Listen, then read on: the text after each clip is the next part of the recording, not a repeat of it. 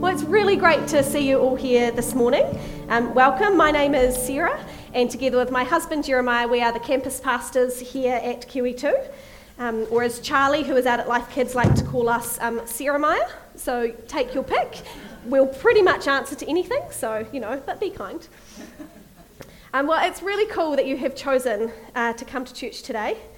If you've been with us for the last few weeks, we've been talking about making ourselves available to God, about persistently putting ourselves in situations where we expect to encounter God, and taking time to focus on God so we're able to shine His light and not get dimmed by things going on around us. And gathering together in the house of the Lord to worship and pray and fellowship, that's really powerful stuff. Those are some incredible tools that we've been given to help us on this journey. So, welcome. I really pray that you will be blessed this morning. It's going to be good. Now, me and Jeremiah, we run a young adults life group. And one thing that we're doing at the moment is reading through the book of John together.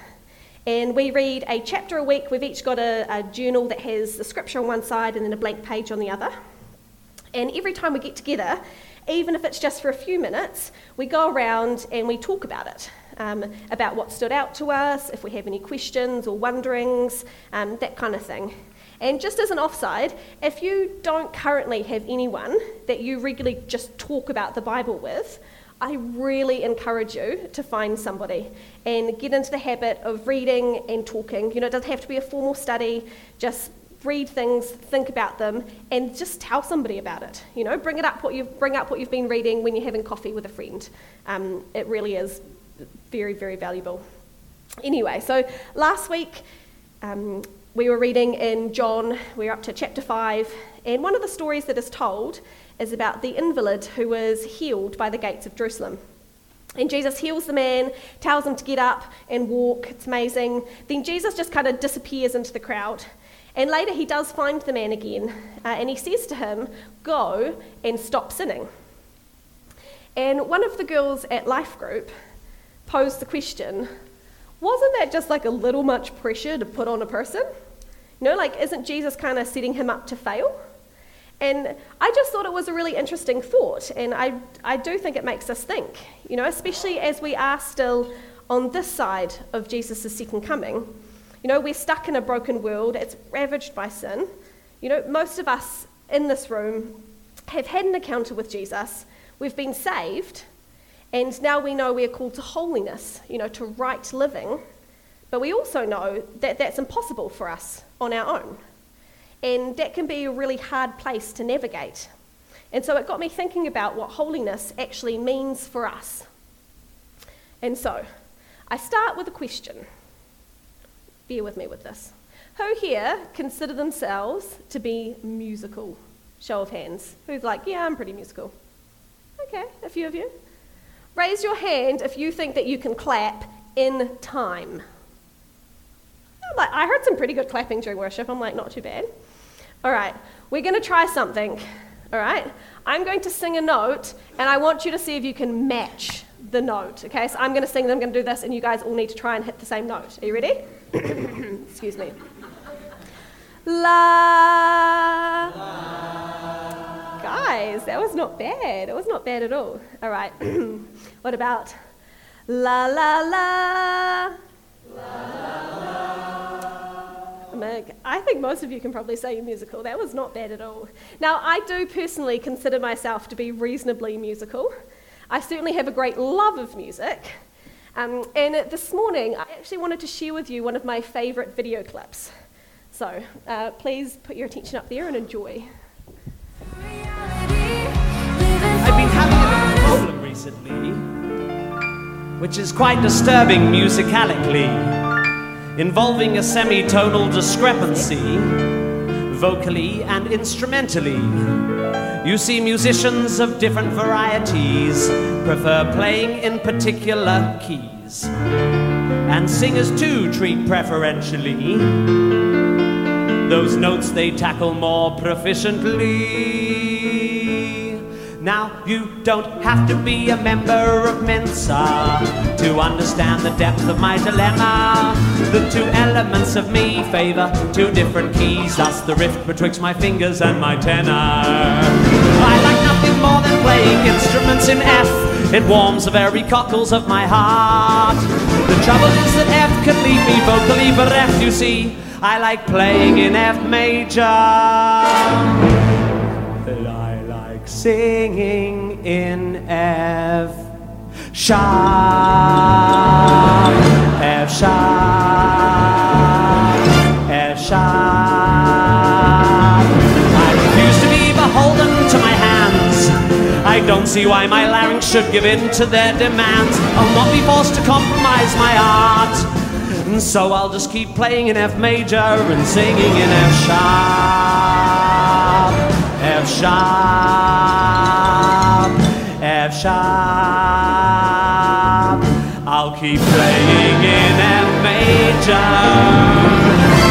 but I'll keep singing in F sharp.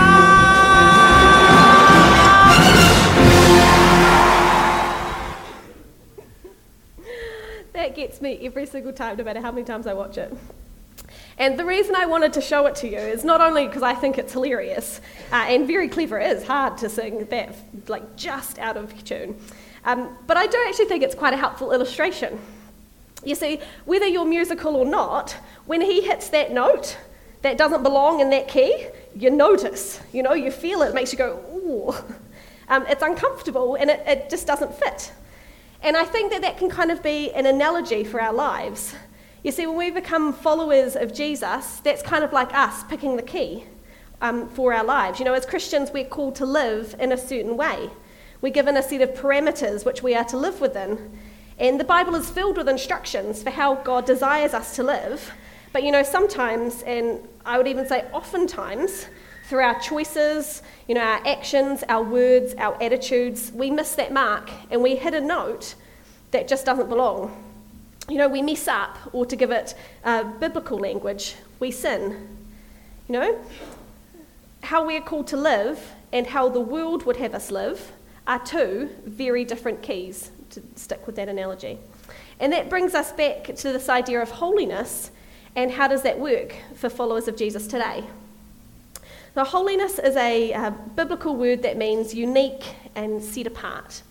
And when we talk about God's holiness, we're not just talking about, him being morally perfect, although that is part of it, but we're using it as a way to describe God's character, as the most unique, powerful, beautiful, good being in all of the universe, He's the creator of all of it. And as people who have believed in Jesus and been forgiven of our sins and brought into a relationship with the Father, we also are called to that kind of holiness. In 1 Peter chapter 1, verse 16, it says, "As obedient children, do not conform to the evil desires you had when you lived in ignorance, but just as he who called you is holy, so be holy in all you do. For it is written, 'Be holy, because I am holy.'" And at this point, I'm agreeing with the girl in my life group that it does seem like a pretty big ask. Be holy as God is holy. Do you know how holy he is? He invented the whole concept. And I thought about it, and I realized that I think there's a couple of ways that sometimes we might respond when we hear this call to be holy in our Christian walk. When it comes to living our lives after we've accepted Christ. And I just wanted to look briefly at a couple of different ways today. And I think probably most of us have experienced a season of both of these responses. And, it's good just to kind of re-examine ourselves again from time to time and see if maybe, we're starting to demonstrate some of these. So the first response I think that we can have, I've actually called torment, which is a strong word, but hopefully I'll kind of go through it a bit. So to help explain it, I'm actually going to borrow the words of Paul, which we find in Romans 7, starting at verse 15. "I do not understand what I do. For what I want to do, I do not do, but what I hate to do. And if I do what I do not want to do, I agree that the law is good. As it is no longer I myself who do it, but it is sin living in me. For I know that good itself does not dwell in me, that is, in my sinful nature. For I have the desire to do what is good, but I cannot carry it out. For I do not do the good I want to do, but the evil that I do not want to do, this I keep on doing. And if I do what I do not want to do, it is no longer I who do it, but it is sin living in me that does it. So I find this law at work. Although I want to do good, evil is right there with me. For in my inner being I delight in God's law, but I see another law at work in me, waging war against the law of my mind and making me a prisoner of the law of sin at work within me. What a wretched man am I. As well as being like a little bit of a tongue twister, you can actually kind of, feel that anguish and the torment in those words, He knows what he should be doing, and yet he finds that he cannot do it. He knows what notes, you should be hitting, and yet you find you're doing it wrong. And I've read those words a lot in my life and really resonated with them. I've asked myself over and over, why would I fall into that temptation again when I know better? I thought I had walked through this, and yet here I am again. And I think sometimes that we can almost get a little overwhelmed by our own unholiness. When all you start to hear is the wrong notes that you are playing. And so you live in this state of discomfort and guilt and shame that you weren't able to achieve the perfection which you've been called to. You know that Jesus has saved you, so why do you feel like you're constantly battling to stay within that grace? What you should have done or what you shouldn't have done, and it weighs heavily on you. At the end of the passage that we just read from Romans, when Paul is agonizing over wanting to do good but being unable to, he concludes it with, "Who will rescue me from this body that is subject to death? Thanks be to God who delivers me through Jesus Christ our Lord. Therefore there is now no condemnation for those who are in Christ Jesus, because through Christ Jesus the law of the Spirit who gives life has set you free from the law of sin and death." The answer is Jesus. This is church. Isn't the answer always supposed to be Jesus? But seriously, I think there are times when instead of rejoicing in the cross and living in that freedom which was bought for us, and enjoying the richness of being able to be in a relationship with God, we bring our attention down, we focus our eyes on the earthly things, and we get stuck looking at that guilt and that shame, and we live in that state of torment. If you go back to the Old Testament, they had it a lot harder in some ways. And you see, it is dangerous to be in the presence of God because there's this paradox at the heart of God's own holiness. Because if you are impure, then his presence is dangerous to you. And it's not because it's bad, it's because it's so good, that it can't be in the presence of the impurity. And the first time we come across this paradox of God's holiness is in the story of Moses and the burning bush in Exodus 3. You've probably heard the story. God appears to Moses in a burning bush, and he tells Moses to take off his sandals because he's standing on holy ground. And Moses covers his face in fear, and God instructs him not to come any closer. It's a dangerous situation. And this kind of intensity of God's holiness is explored even more in stories about Israel's temple, which was the main place where God's holy presence was located. And at the centre of the temple was the Holy of Holies, or the most holy place. And it was sort of the hotspot of God's presence. And whether you were just an Israelite who was living in the land around the temple or a priest actually working in the temple, in order to survive being that close, you needed to become pure. And the Bible speaks about two types of purity, being morally pure, which is where things like the Ten Commandments come in, but also being ritually pure, which is the state where you separate yourself from anything related to death, like touching diseased skin or dead bodies or even certain body fluids, things like that. And they had a whole system set up to help you achieve this purity so that you were then able to enter in and be close to the presence of God. And later in the scriptures, we find a really interesting story with a prophet named Isaiah. And Isaiah has this vision where he's in the temple and he's right in God's presence, and he is absolutely terrified. because he knows those rules. He knows those rules about purity, and he knows that he shouldn't be in that place. And he's worried about being destroyed. And then a seraphim flies over with a hot coal that's been taken from the altar. And he touches the coal to his lips, and he sears Isaiah's lips with the coal and says, "Your guilt is taken away, your sin is atoned for." So this burning coal has made Isaiah pure, so he's able to be in that presence. And what's significant about this is normally it would work that if you touch something impure, then it transfers its impurity to you. Whereas Isaiah, this new idea was introduced that you had this coal, this very holy and pure object, and instead, when it touches Isaiah, it transfers its purity to him. See, it's going the other way. And Isaiah is not destroyed by God's holiness, he's actually transformed by it. And the implications of that were huge. And there's another story which we find in the Old Testament as well, this time from another prophet called Ezekiel. And he has this vision where he's standing at the temple and he sees water trickling out from it. And then that water turns into a stream, and then it grows into a deep river that starts flowing through the desert, leaving this trail of green trees behind it. And then it flows into the Dead Sea, making everything fresh and alive. And so again, instead of first things becoming pure and then going into the temple, this is God's holiness coming out of the temple and making things pure and bringing them to life.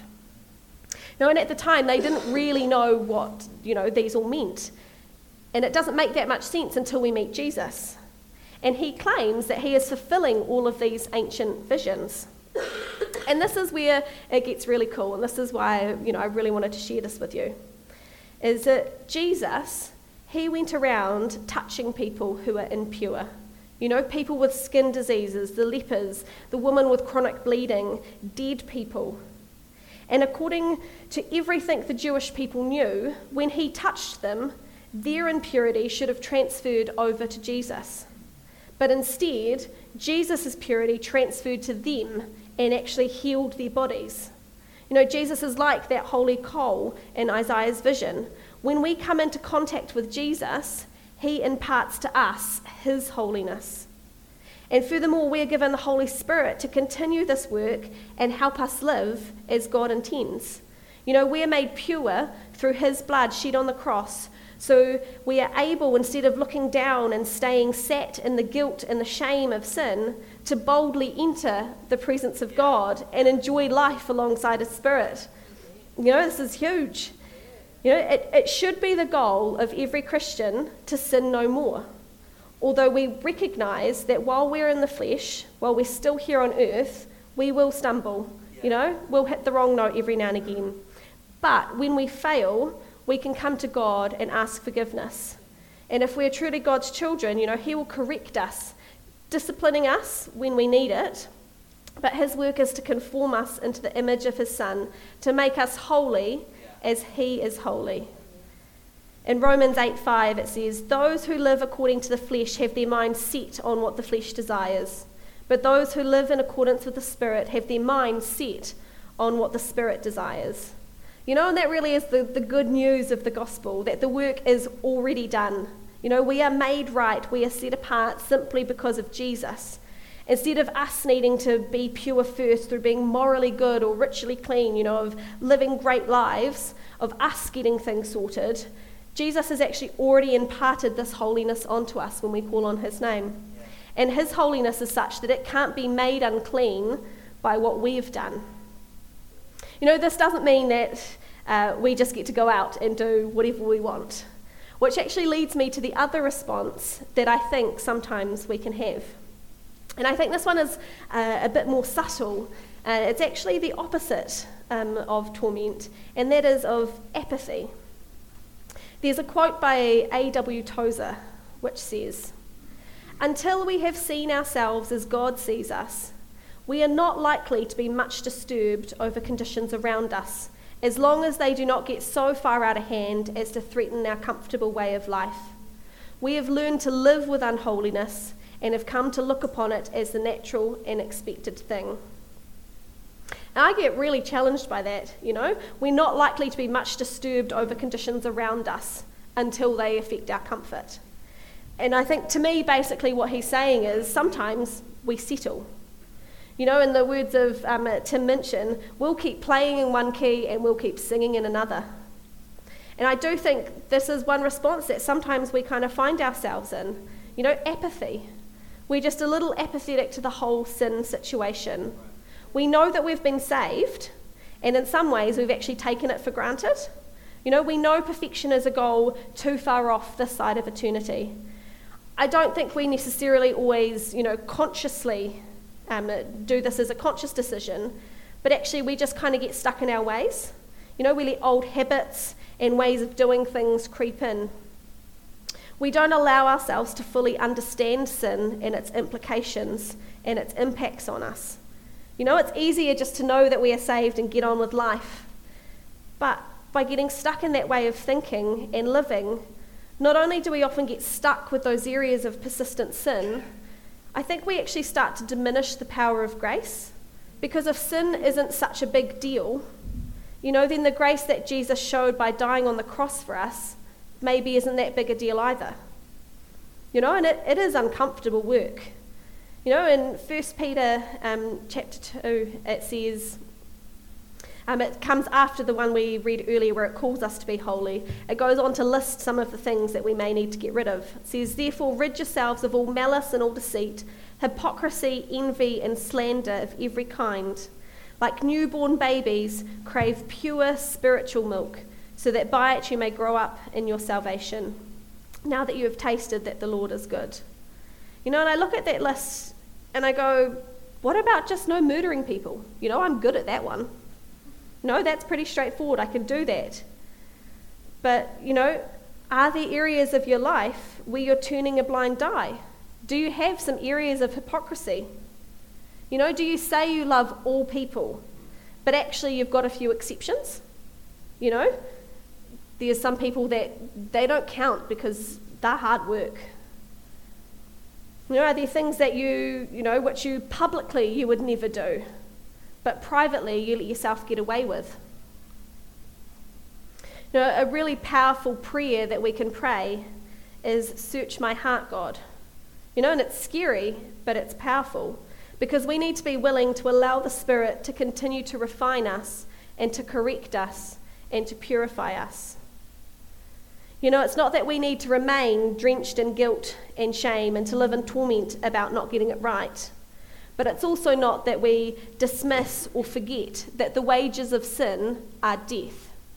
We need to keep Jesus at the centre. The key and the balance of those responses are found in him. I'm actually going to invite the band up again. And I'd love to pray for us, and we're actually just going to open up some space now for us to sit with God. And if you've never accepted Jesus as your Saviour, you've never repented and asked for his forgiveness, maybe that's what you'd like to do this morning in this time. You can be made pure and receive the gift of the Holy Spirit. I guarantee you it will transform your entire life. Nothing will ever be the same again after. And if you do already know God, then this is a time just to be immersed in his presence again. Maybe you have been holding on to some guilt or some shame, and you actually need to allow that to be taken from you. Or maybe you need to ask God to search your heart as things have begun to sort of sneak in that require some correction. So we're going to, if you're able, please stand with me. We're going to pray, and then we're actually just going to sit in this time of worship. And I encourage you to really, cry out to God. Spend some time sitting in his presence and allow him to speak to you again.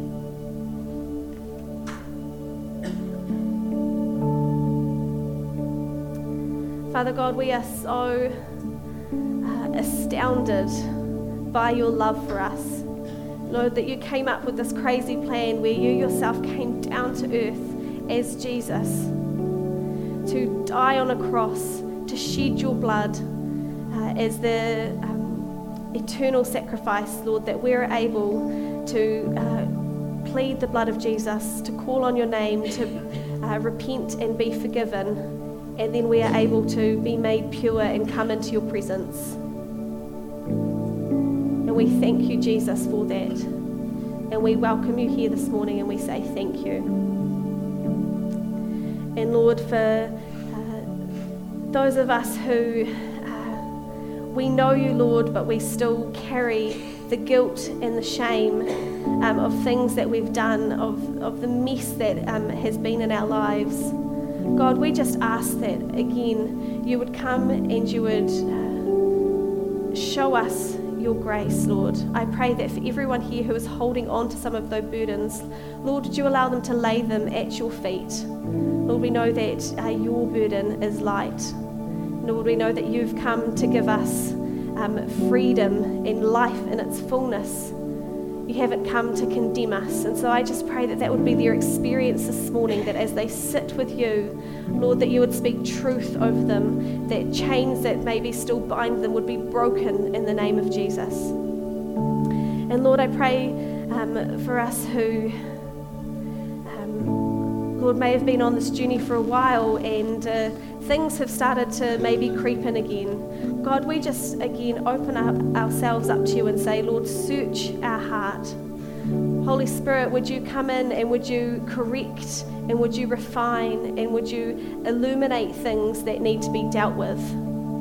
And so, Lord, we commit this time to you and we just say, Lord, have your way in this place. May your will be done.